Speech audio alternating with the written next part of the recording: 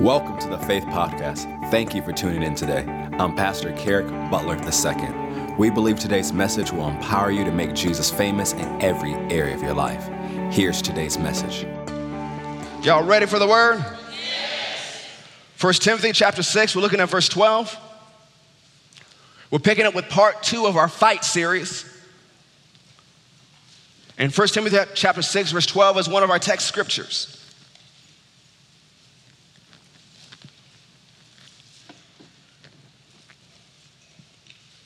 And it says, fight the good fight of faith. Lay hold on eternal life, whereunto thou also called and hast professed a good profession before many witnesses. In this life as a believer, you will have to fight. Just because you got saved didn't mean every problem will disappear. That you just skip through the flowers with Jesus, never running into anything.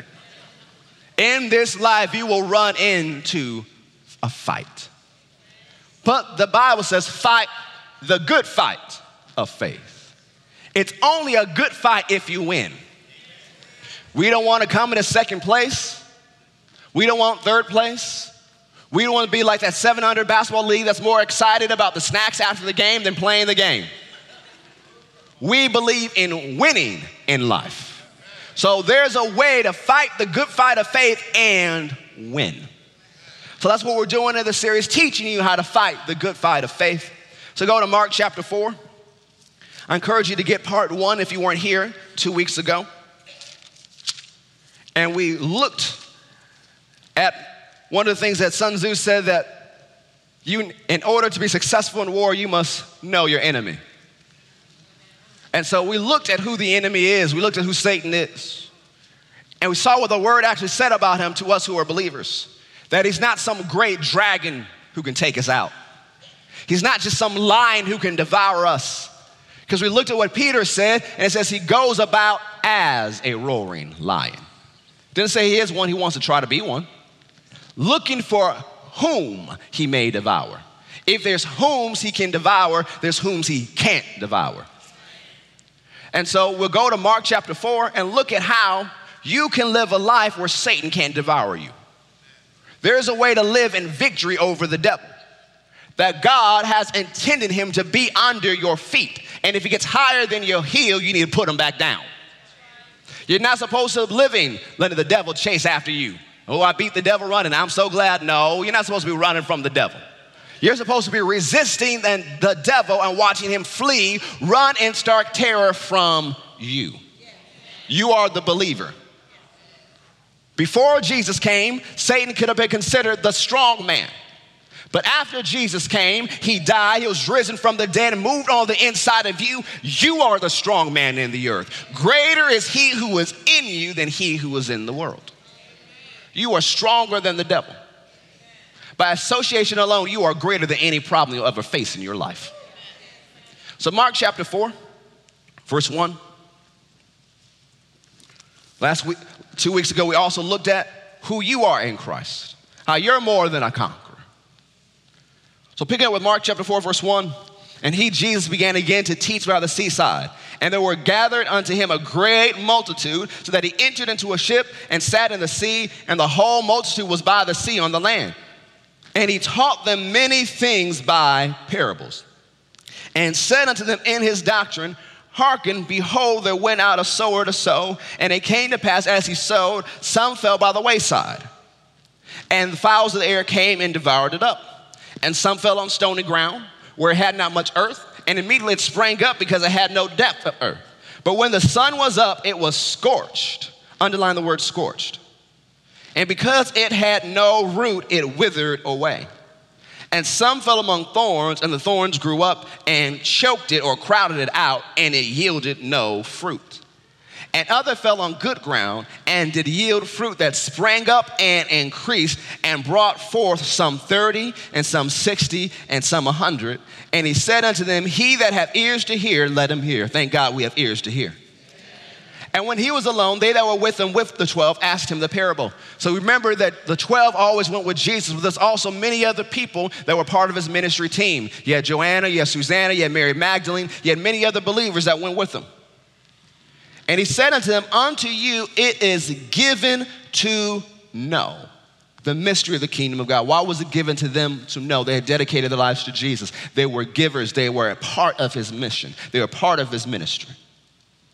But unto them that are without, all these things are done in parables, that seeing they may see and not perceive, and hearing they may hear and not understand, lest at any time they should be converted and their sins should be forgiven them. As you look at him quoting this in the other Gospels and where he quoted it from, it lets you know that these people willfully close their ears.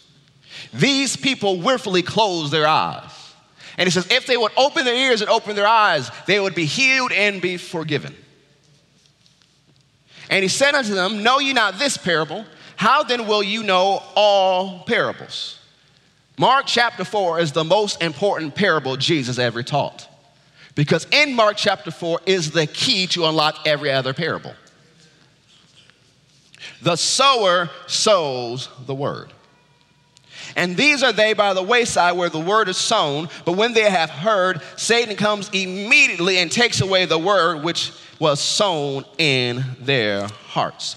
We looked at this last week, but wayside area. What is the wayside? It's the side of a highway.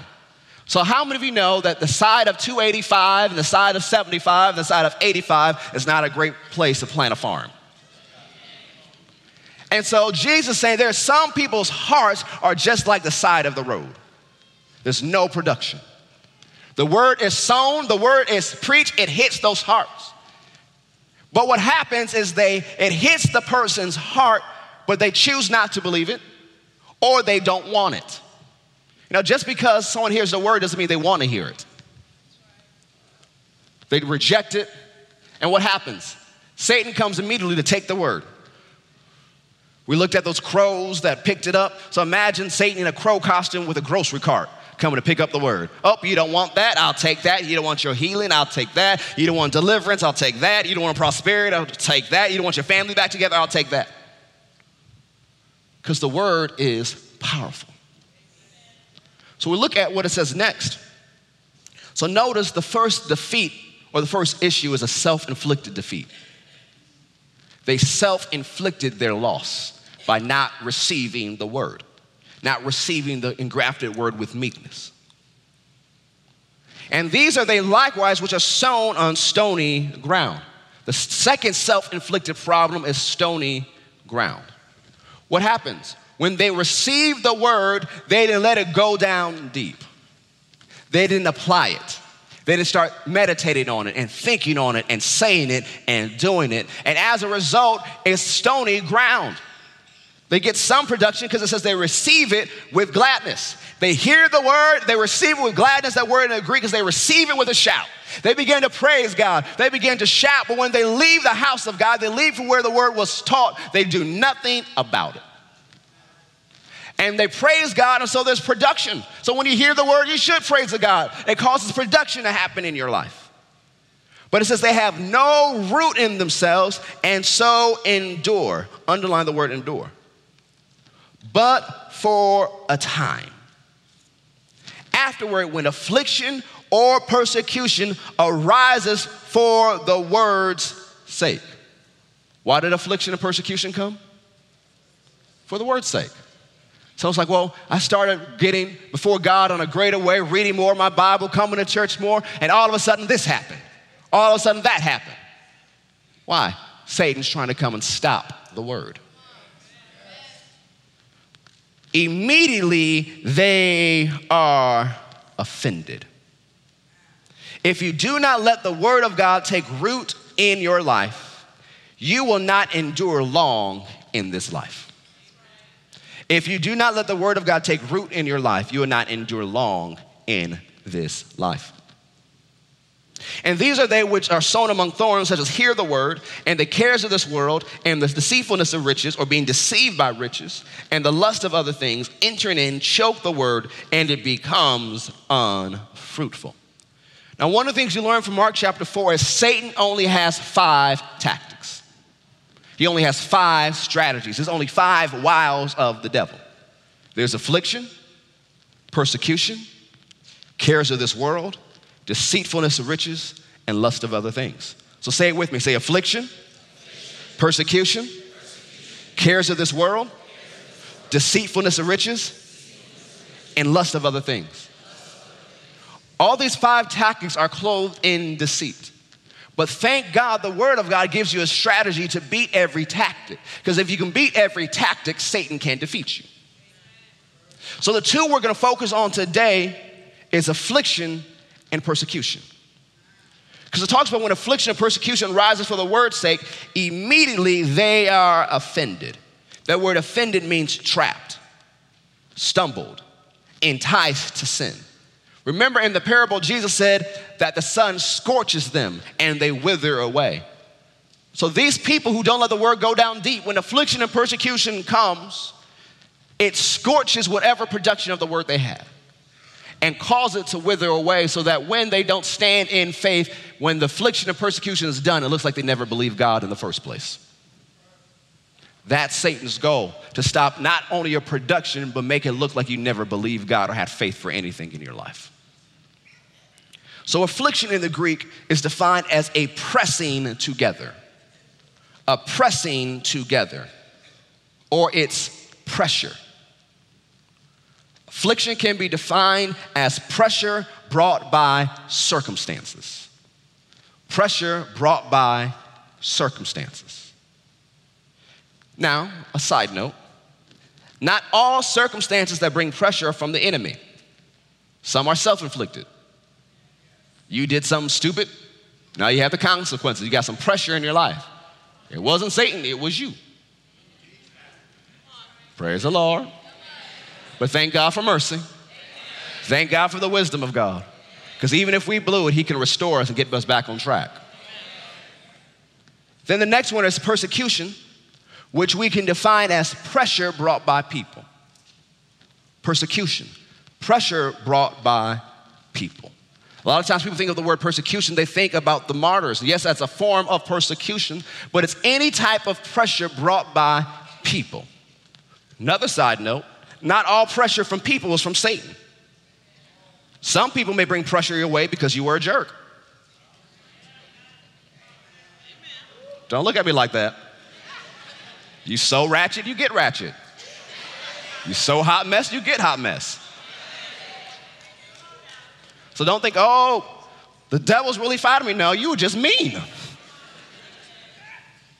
Well. So how do you deal with the pressures of life? How do you respond to pressure-filled circumstances? How should we handle pressure so that what God has intended in our life won't be scorched or withered away? So let's go to Luke chapter 6. Let's uncover the strategy to be these 2 tactics of the enemy. Luke chapter 6.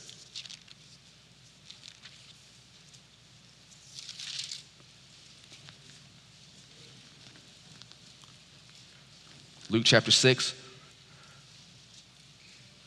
We'll start with verse 17. Luke chapter 6, verse 17.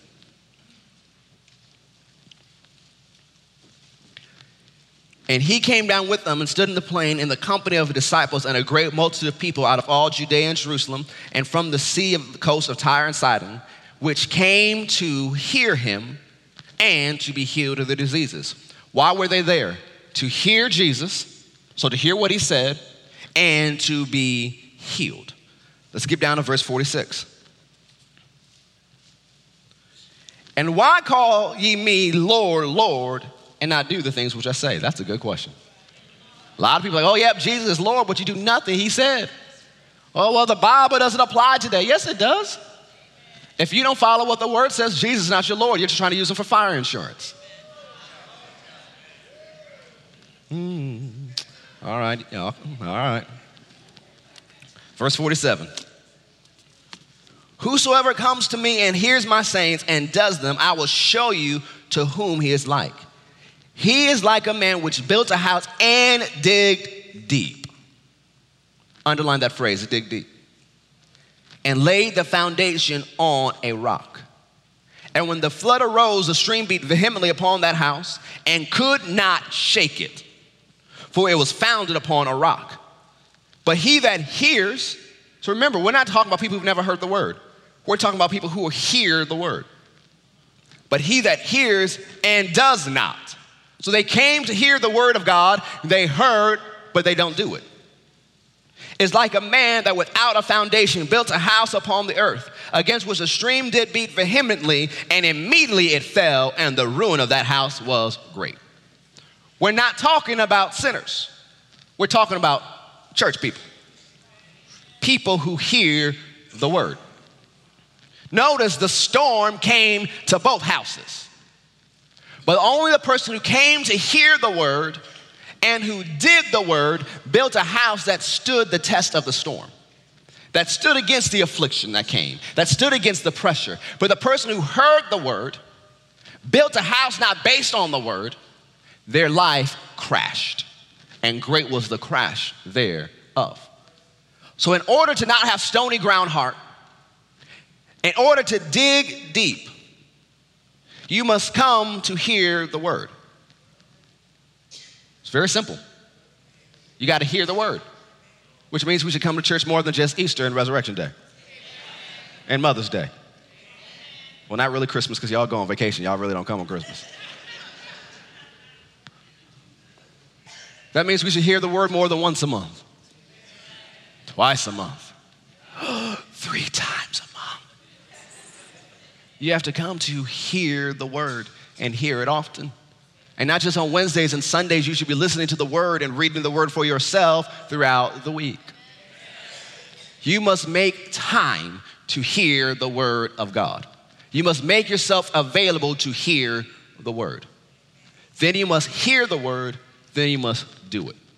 If you make yourself available to hear the word, you hear the word and you do it, it digs down deep and gets the stony ground out so that the word can be planted deep and produce in your life. So number one way to handle affliction and persecution, make yourself available to hear the word, and do the word. Notice this is a continual process, not just a one-time event.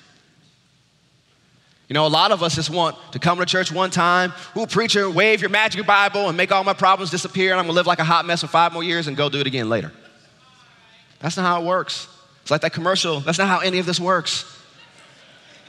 You have to apply the word. You have to live the word. Go back to Mark 4.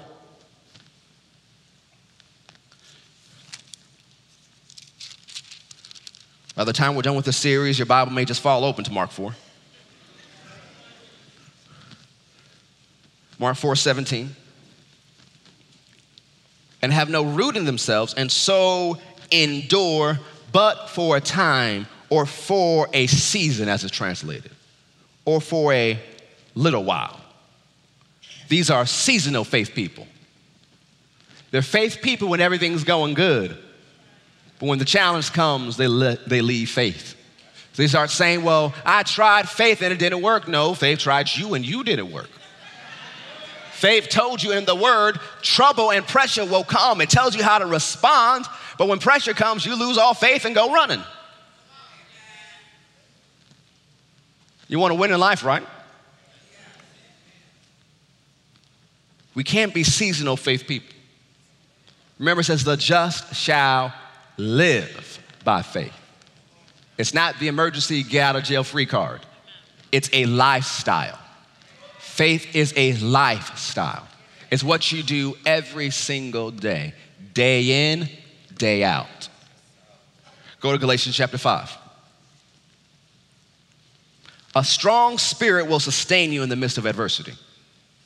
If you faint in adversity or if you faint in the fight, you faint because your strength is small. That's what Proverbs teaches us. And you grow your strength by receiving and feeding on the word of God. So you're going through, get in the word more. Don't get in the word less, get in the word more. Galatians chapter 5. I remember the first lady said one time, she says, you know, if people miss an episode of their favorite show, They will binge watch to catch up. Some of you know what I mean by binge watch. You turn on Netflix and it keeps going, and then it asks you that question hours later, are you still watching? You go, yes, keep it going. And so you're saying, if we treat our favorite TV show like that, how much more should we treat the Word? You know, we miss a day of reading the Word and think nothing of it. Some of us have gone weeks, some have gone months. What if we value the Word enough to binge read the Word? Listen to the Word on another level. Receive on another level, because you act like the Word's gonna hurt you. So what if I read the Word too much? It's not possible. It's not possible. As long as you do it, you can't read the Word too much. If you read and do, you'll be blessed. The willing and the obedient eat the good of the land. There has to be some doing on your part. So Galatians chapter 5, verse 22. But the fruit of the Spirit. This is what the Holy Spirit is producing in your born again, recreated spirit. Is love, joy, peace, long suffering. Long suffering is defined as patience, but it also means to suffer long, to gird up under pressure. To gird up under pressure, persecution, distress, and trouble. To gird up under pressure, persecution, distress, and trouble, it means to remain steadfast. To remain steadfast. It means endurance. Endurance is the capacity to remain firm under suffering, without yielding to anger, resentment, despair, or self-pity. So you have to understand the Holy Spirit is at work right now, producing in your recreated spirit the fruit of long suffering. But like every fruit, it must be cultivated. It requires time, effort, dedication, and attention. So the number 2 key, if you want to beat affliction and persecution, you must develop endurance. You must develop endurance. It's a very simple principle. In the natural, you have to develop endurance. One of the things I was teaching FBI yesterday, and I was telling the story about how when I grew up down here and went to school, they trained track champions. And so part of our normal requirement when you would go to PE class or gym class, whatever you want to call it, is that you met, how many ever times a week? And when middle school, you had to run 1 mile a week. It had to be at a certain time or not, you won't get a good grade. But when you got to high school, you had to do it twice a week, and you had to make sure you got that time. But then there was a 6-week period of time where you had to run 60 miles in 6 weeks. Back then, I was like, who has time for that? And so that's what it is. So I moved back to Michigan. I'm thinking, I will never join the track team. There is no way in the world that I'm going to run, and it's my choice. So I moved back to Michigan. My parents are in ministry school. And we hadn't moved into our place yet, so it was a lot of back and forth, and started eating a lot of fast food, started gaining some weight. I looked at myself in the mirror and said, I'm a senior in high school. I shouldn't be looking like this. I got to do something to lose some weight. So I was like, well, let's look at the different teams, and none of them were really that good. So it'll be easy to join the basketball team, easy to do this, automatic varsity. And so at the table, one of my friends said, Kerrick, join the track team. Be a thrower. They don't got to run. I'm like, that could work. I didn't say I was good at discus or shot put, but hey, it could work. So then I joined the team, and the coach admits after we're on the team and says, the coach is overthrowing. He says, they just put me over it. I don't know what I'm doing. So I need y'all to go run with the runners. Every day we ran 3 to 5 miles. I'm telling you, that weight disappeared like that. It got to a point, my grandma was concerned. She's like, are you eating? And my mom replied, he's eating everything. But when I moved out of the house, my mom found something new called leftovers. Because I ate everything in the house. And so I did that for years, so my endurance was high when it came to running. But after a certain point of time, and got out of college, wasn't running that much, and I realized I needed to start back just to have a healthy lifestyle. And so I could run 1 mile without stopping at a good time. But after that, I'm done. But I was determined, my goal then was I'm gonna run a 5K. So the next day, I ran 1.01. Hey, that's better than the day before. Started inching up more and more. One day got to 2 miles. Woo, 2 miles without stopping. Look at Jesus. Kept going. One day I felt really good. I ran a 5K by myself. Kept going, and I run with my dog and got to 4 miles one day. Then one day I got up to 5 miles, but at the end I looked at my dog. We both looked at each other like, who's gonna collapse first? We're done. But what happened? I was building my endurance by applying myself to keep running. You will develop your endurance if you keep applying the word of God. So remember 2 Timothy chapter 2, verse 3 says, thou therefore endure hardness or endure affliction as a good soldier of Jesus Christ. A good soldier doesn't cry and whine just because something bad comes their way. A good soldier takes their place and fights. Remember, we're in the army of the Lord and we're supposed to fight the good fight of faith. Go to Romans chapter 5. That clock is going too fast, John. Romans chapter 5. Verse 2. Romans chapter 5, verse 2.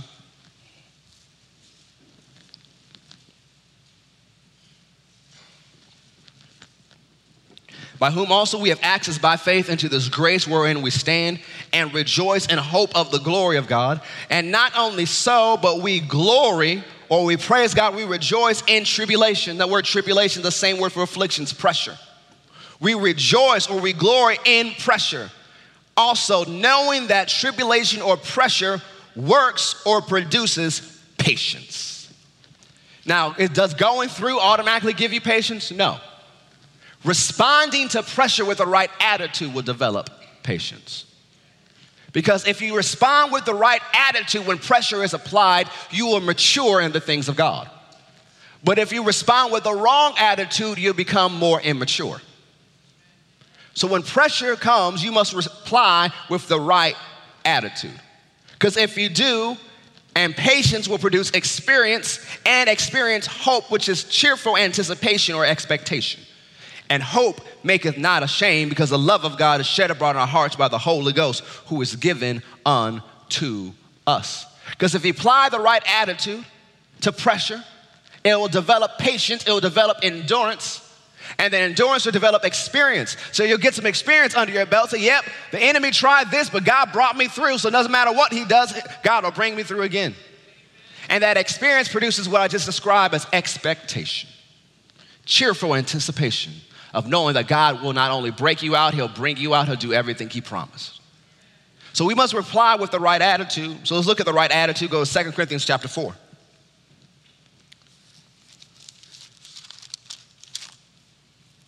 Second Corinthians chapter 4.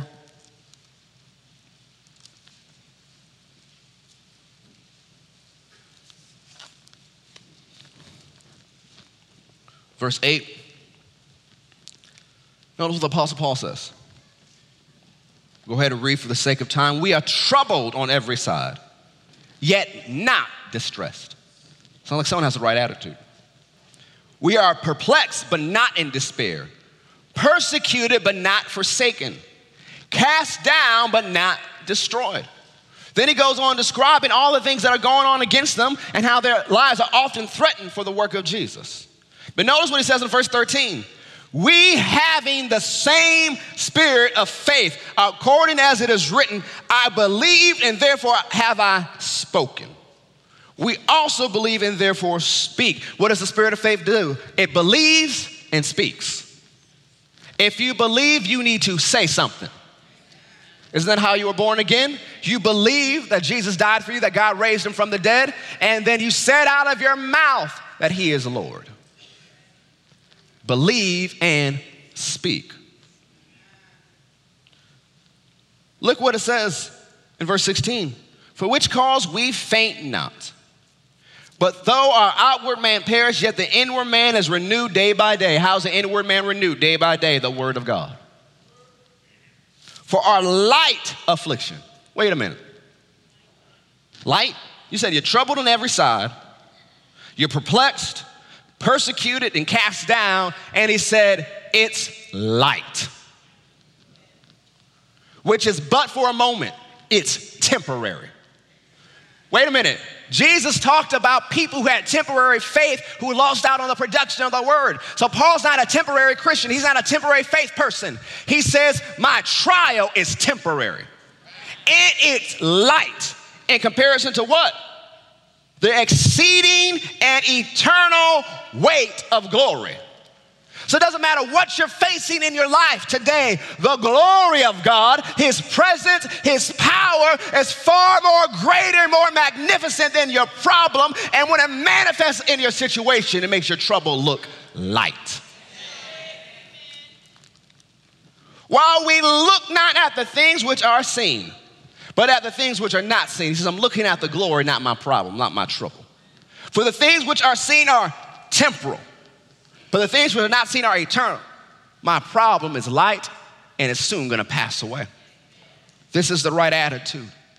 This is Paul mixing his faith with patience. Go to Acts chapter 20. Let's look at his attitude some more. Acts chapter 20, verse 22.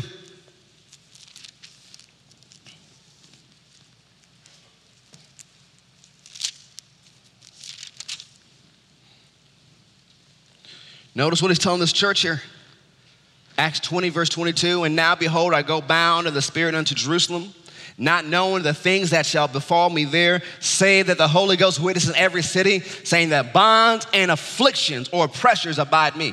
So he's heading to an area and you know he's going into pressure. Instead of running away, he's heading right to it. But notice what he said in verse 24. But none of these things move me. None of them. Neither count I my life dear unto myself, so that I might finish my course with joy. None of these things move me because I'm going to do what God called me to do. I'm going to get to the end and I'm going to have some joy about it. We look later on in the book of Acts, he's standing before King Agrippa. He's been under house arrest. Paul, give an answer for yourself, the king says. And he says, I am a happy man. I think myself happy. Wait a minute, you've been under house arrest. People try to kill you. They were a group of men that took up an oath saying we will not eat or drink until we kill Paul. You may have some haters, but none of your haters ever took an oath saying we won't eat any Chick-fil-A till we kill you. Paul had issues. Paul had problems. Paul had pressure. I'm a happy man. None of these things move me. It's not going to push me around. It's not going to add pressure to my life. I'm going to finish my course with joy. The attitude of faith is a joyful one. It's joyful expectation. It's cheerful anticipation. If you've lost your joy, your faith goes next. You must be joyful. As we talked about a couple Wednesdays ago, you must work that law of joy. Go to 1 Corinthians chapter 15. To develop endurance during pressure, you must respond with the right attitude. The right attitude is the joyful attitude of faith that says we win and gives God praise in advance. The right attitude is the joyful attitude of faith that says we win and gives God praise in advance. The right attitude is the joyful attitude of faith that says we win and gives God praise in advance. 1 Corinthians 15, verse 57. But thanks be to God, which gives us the victory through our Lord Jesus Christ. Notice he gives it to you.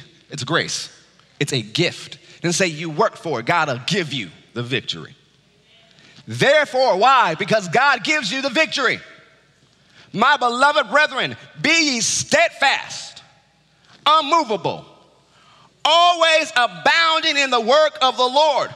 For as much as you know that your labor is not in vain in the Lord. You must be unmovable. No matter what comes in your life, don't let Satan push you around. Title, let me use you for example real quick. Don't let me move you. You can't let Satan push you around in life. What am I doing? I'm applying pressure. What is he doing? He's resisting. And the Bible says if you resist the devil, he will flee. So although he may be applying pressure for a moment, there'll be a time where he turns tail and runs. Thanks, Ty. You must apply pressure. Back to the pressure of the enemy. Go to Romans chapter 8.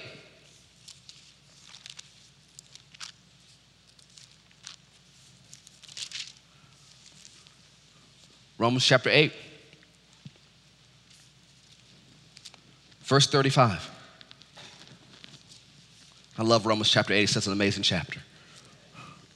Romans chapter 8, verse 35. Who shall separate us from the love of Christ? Shall tribulation, that's the word pressure again, or distress, or persecution, or famine, or nakedness, or peril, or sword? As it is written, for thy sake we are killed all the day long. We are counted as sheep for the slaughter. Everybody thinks they're going down. And kill them like sheep. Nay, no.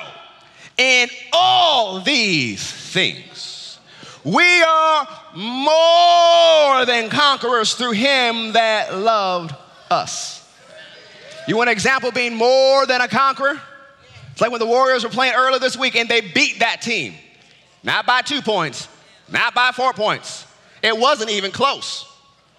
Steph Curry was setting records when the other team was just trying to catch up. God wants to do that in your life. That you are more than a conqueror. That not only have you resisted the devil and he fled, you are setting records for your entire family. You are not a statistic.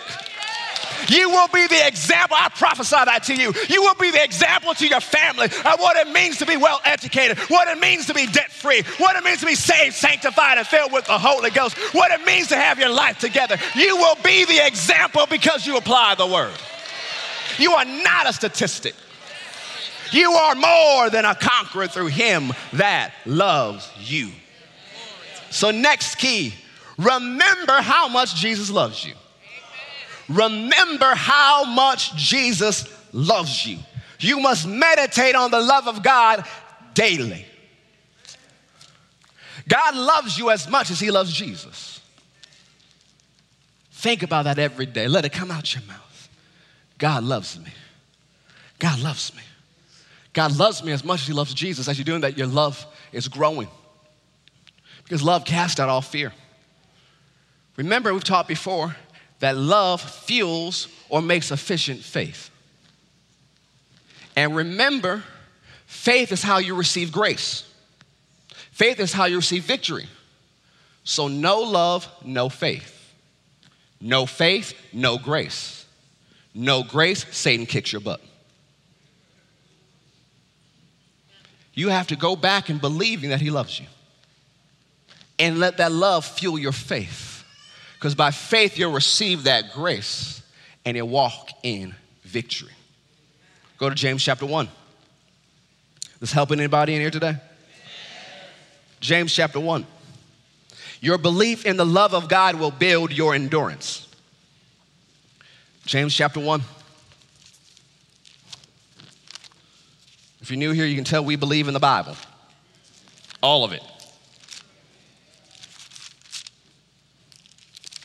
James chapter 1, verse 1. James, a servant of God and the Lord Jesus Christ, to the 12 tribes which are scattered abroad, a greeting. Why are they scattered? Because of persecution. So these are people who are enduring pressure. So much pressure, they had to leave their homes. They're living on a run in foreign places where they may not know the language and they don't know anybody, so their lives are under pressure. My brethren, count it all joy when you fall into diverse temptations. The word count means consider it joy. The only way you can consider pressure joy is because you know how God's going to bring you out. Knowing this, that the trying of your faith works patience. It produces patience. What happens? But let patience have her perfect work. Let patience mature. Let patience grow. What would happen when patience grows in your life? That you may be perfect or complete and entire, wanting nothing. You may be under pressure right now, But if you let pressure be applied to your faith and you add faith and patience together, you'll get to a point where you want nothing. You'll be complete and entire. If any of you lack wisdom, let him ask of God that gives to all men liberally and upbraideth not, and it shall be given him. But let him ask in faith, nothing wavering, for he that wavereth is like a wave of the sea, driven with the wind and tossed. For let not that man think that he shall receive anything of the Lord. So if you're facing affliction and persecution, the next thing you need to do is ask the Lord for wisdom. Ask the Lord for wisdom. And after that, change your perspective and count it joy. Don't go, oh, my pressure. Go, oh, my joy. Oh, my breakthrough. Oh, the faithfulness of God. Look at James 5:13. Just a few pages over.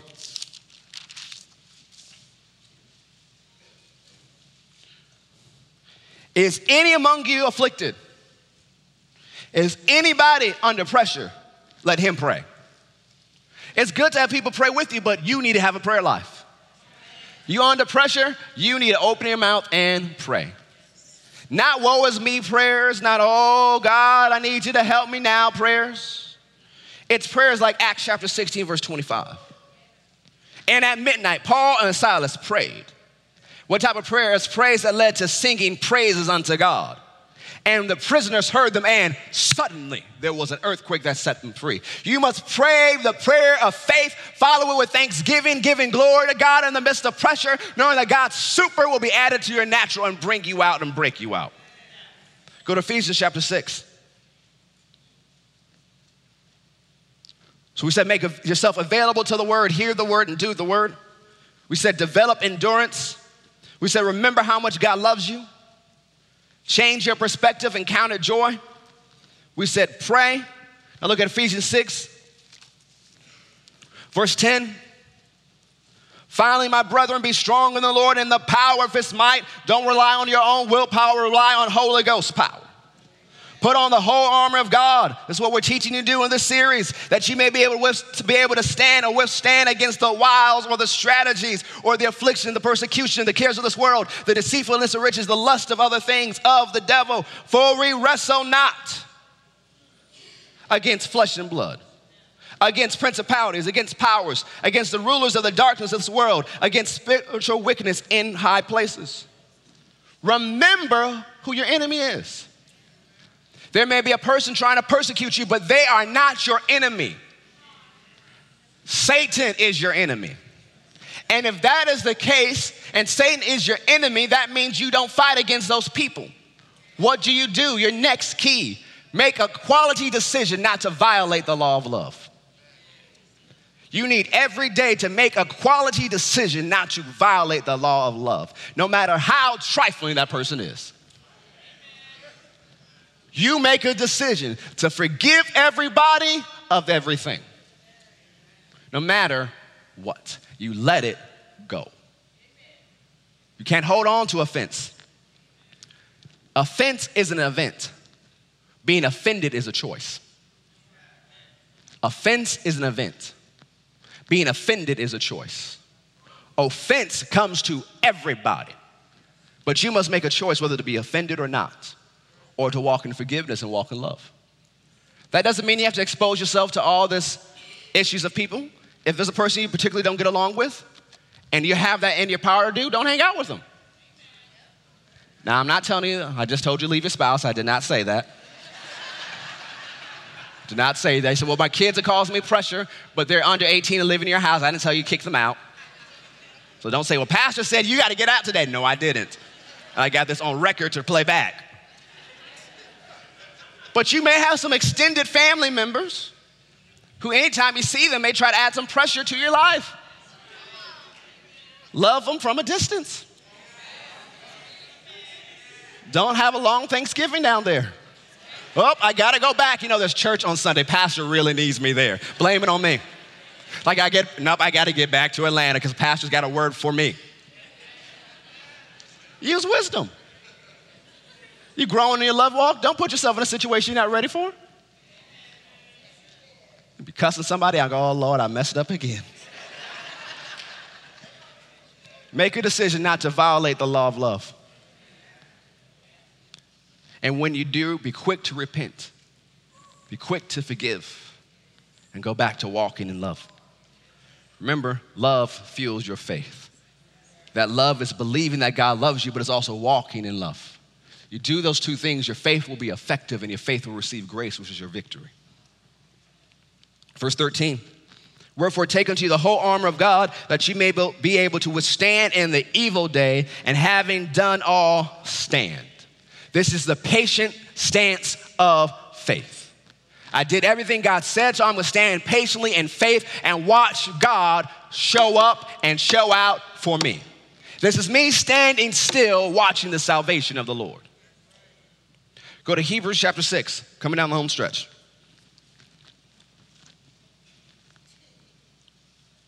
Make yourself available to hear the word and do the word. Develop endurance. Remember how much God loves you. Change your perspective, encounter joy. Pray. Do not violate the law of love. Hebrews chapter 6, verse 12. That ye be not slothful, but followers of them who through faith and patience inherit the promises. If you want to receive anything from God, you need faith and patience. Faith and patience always inherit the promise. Say faith and patience always inherits the promise. So you must make sure you have faith and you must make sure you walk in patience. For when God made a promise to Abraham, because he could swear by no greater, he swore by himself, saying, surely blessing I will bless thee, and multiplying I will multiply thee. And so after he had patiently endured, he obtained the promise. When we look at Romans chapter 4, we saw that Abraham believed in hope against hope and gave glory to God. So in that time while he was waiting for God to bring forth Isaac, he was patiently giving God the glory, calling the word. Remember, word believes and then speaks. That's the spirit of faith. How was he confessing? He called himself what God told him to rename himself, Abraham. What did that mean? Father of many nations. So every time he went around, who are you? I'm Abraham, I'm father of many nations. He was speaking, his faith was working.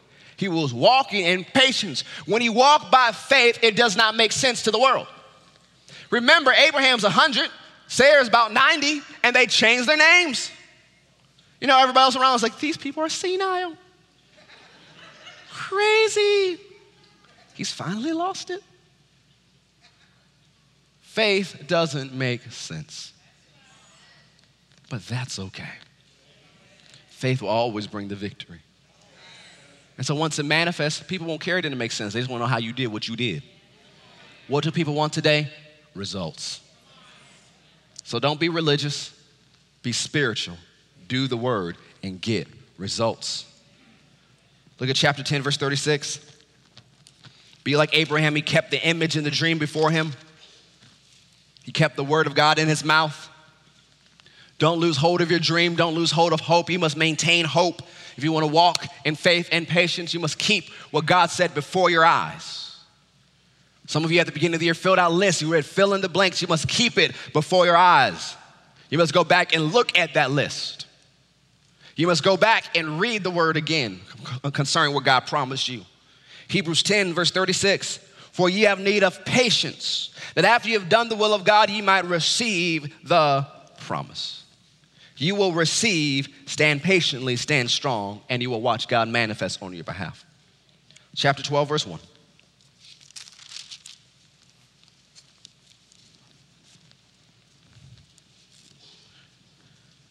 Now, I don't do this often, but I need a good 5 more minutes. Y'all gonna stay watching with me for 5 minutes? Y'all gonna tell your stomach to be quiet for 5 more minutes? All right. Hebrews 12, verse 1 and 2. Wherefore, seeing we're also compassed about with so great a cloud of witnesses, let us lay aside every weight and sin which does so easily beset us. Let us run with patience, or run with endurance, the race that is set before us, looking unto Jesus, The author and finisher of our faith, who for the joy that was set before him endured the cross, despising or thinking little of the shame, and is set down at the right hand of the throne of God. Number 7, look at Jesus and remember who he is to you. Jesus endured and ran his race with patience, looking for the joy that was before him. That's how he got through the suffering that was of the cross and of hell. The joy that was set before him, and that joy is you. So while he was on the cross, he thought about you, and that's how he went through it. There must be joy ahead of you. You must look at that joy. You must focus on that hope. You must focus on that dream, because faith makes your hope come into this reality. Faith lays hold of the unrealities of hope and makes it manifest in this natural realm. Faith gives your hope substance. That's what Scripture says. So let's go to Mark chapter 4, and we'll close here. Look at Jesus and remember who he is to you. Look at Jesus and remember who he is to you. Remember, make yourself available to hear the word, do the word. Develop endurance. Remember how much God loves you. Change your perspective and count it joy. Pray. Make a quality decision not to violate the law of love.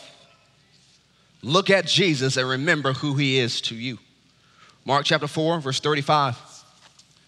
So this is in the same day Jesus taught on affliction, pressure, and persecution. Same day, not next day, not days later. It's the same day. Verse 35. And the same day, when the evening was come, he saith unto them, let us pass over unto the other side. So Jesus gives them the words, and we're going to the other side. And when they had sent away the multitude, they took him even as he was in the ship, and there were also other little ships with him. Looks like Jesus had more than a one-boat ministry. What's this preacher doing with all those boats? And there arose a great storm of wind, and the waves beat into the ship so that it was now full. Notice, there's no mention of rain.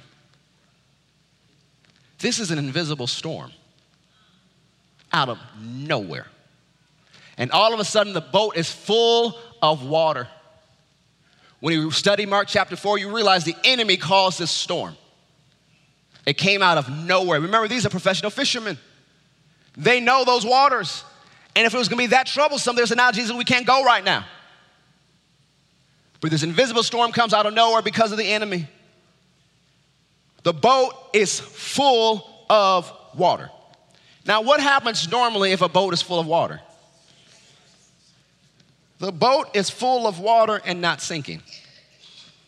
Why? Jesus already spoke the word. We're going to the other side. So whether it has to change all the laws of physics, Jesus said something's got to work. And Jesus, was in the hinder part of the ship, asleep on a pillow, knocked out.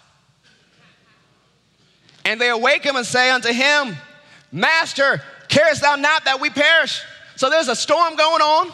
The boat is full of water. Jesus is either on a higher surface or he's floating on a pillow. Not worried about a thing. So they run, grab Jesus and shake him. Hey, how are you sleeping, teacher? Don't you care about us? Affliction or pressure will cause you to doubt God's care for you if you let it. Don't you care about us? Don't you care we're about to die? Canceling out the word that Jesus said, speaking words of fear and doubt and unbelief. And Jesus arose and rebuked the wind and said unto the sea, Peace, be still. It's also translated, calm down. How could he say that to the wind and the waves? Because he knew they weren't created to destroy. He commanded them to go back to the original intent when God made it in the garden. He used his authority. He knew what belonged to him. You must know what belongs to you, and you must use your authority. There are times where the enemy may stir up stuff in your life, but you must know how to speak to the spirit behind it. Hey, cut that out in the name of Jesus. I command my circumstances, calm down now.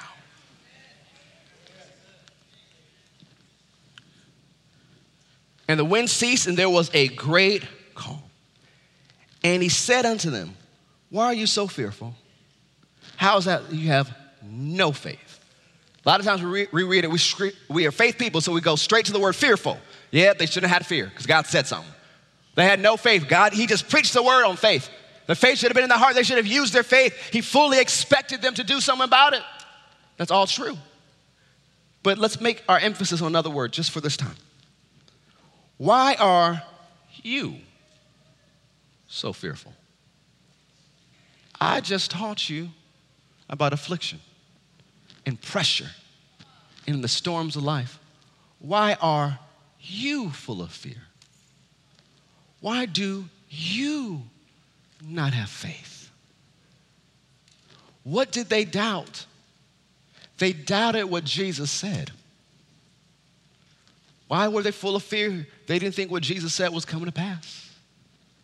It reminds me of Matthew 14, 26 through 33. Jesus is walking on the water. The disciples see him. They cry out, it's a spirit or it's a ghost. These are some superstitious people. But straightway Jesus spake unto them, saying, be of good cheer, which means be of good courage. It's like what he told Joshua, be strong and be courageous. Now, how many know any times that God says be anything, it happens? Remember, way back when, the very beginning, light be. That's what light, let there be light is translated. Light be, waters be, sky be. It happens. So when he told Joshua, be of good courage, be strong, that is a command. And with his faith, he had to take strength. With his faith, he had to take courage. Be of good cheer. Take your cheer. That's the word translated also, be strong. Take your strength by faith. It is I, be not afraid. And Peter answered him and said, Lord, if it be thou, bid me to come on the water. Why Peter asked this question, we don't know. Peter's trying to figure out for real if it's Jesus. Remember, there's only two options. It's a ghost or a demon, or it's Jesus. When's the last time demons said, hey, don't be afraid? It's a ghost or it's Jesus. But Peter is doubting if it's really Jesus. And so he tested him, hey, if it's you, command me to walk on the water. And Jesus said, well, come on out. Peter could have asked any question. He says, well, Jesus, how many fingers am I holding behind my back? What's the secret password? He could ask many different things. But for whatever reason, he asked this question. Jesus calls him out. Peter begins to walk on the water, just like Jesus. He's walking. He takes his eyes off of Jesus. Now looking at Jesus, the author and finisher, the developer of our faith. He starts looking at the wind and the waves. Now the wind and the waves were going that whole time. They had never stopped. It was going the whole time. But he got distracted. Started looking at circumstances. And it said he began to sink. Did not say he sunk. He began to sink. And he began to cry out. But either Jesus was already close to him or Jesus translated and grabbed him, pulled him up, and walked him back to the boat. Now you might think, well, at least Peter tried. At least he got out of the water. Jesus doesn't allow him even time to get dry. He's still soaking wet for whatever part he did sink. Jesus gets in his face and says, O thou of little faith, why did you doubt? Talking to Peter, why did you doubt? What did he doubt? His ability to walk on the water? No. He doubted if it was Jesus. He doubted who Jesus was to him. If you let pressure cause you to doubt if God is really good, you will sink. If you allow pressure to question what you believe in the word of God, make you go religious, start saying crazy stuff, well, God will only put on you what you can bear. Well, God is in control. Well, I guess a little sickness never hurt nobody. Start talking crazy, you will sink.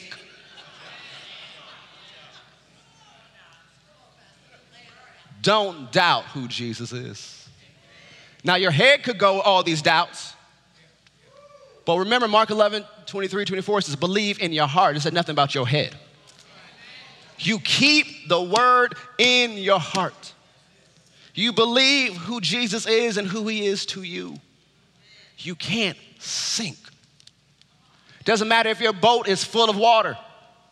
You can't sink. You may be walking on the impossible right now, but you can't sink. If you stick with him, he will stick with you. He's not brought you this far to leave you. You've come this far by faith. He hadn't failed you then, he's not going to fail you now. You got to live by faith. You got to trust who Jesus is to you.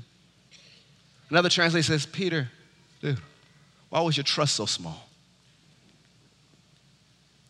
Is your trust in your education?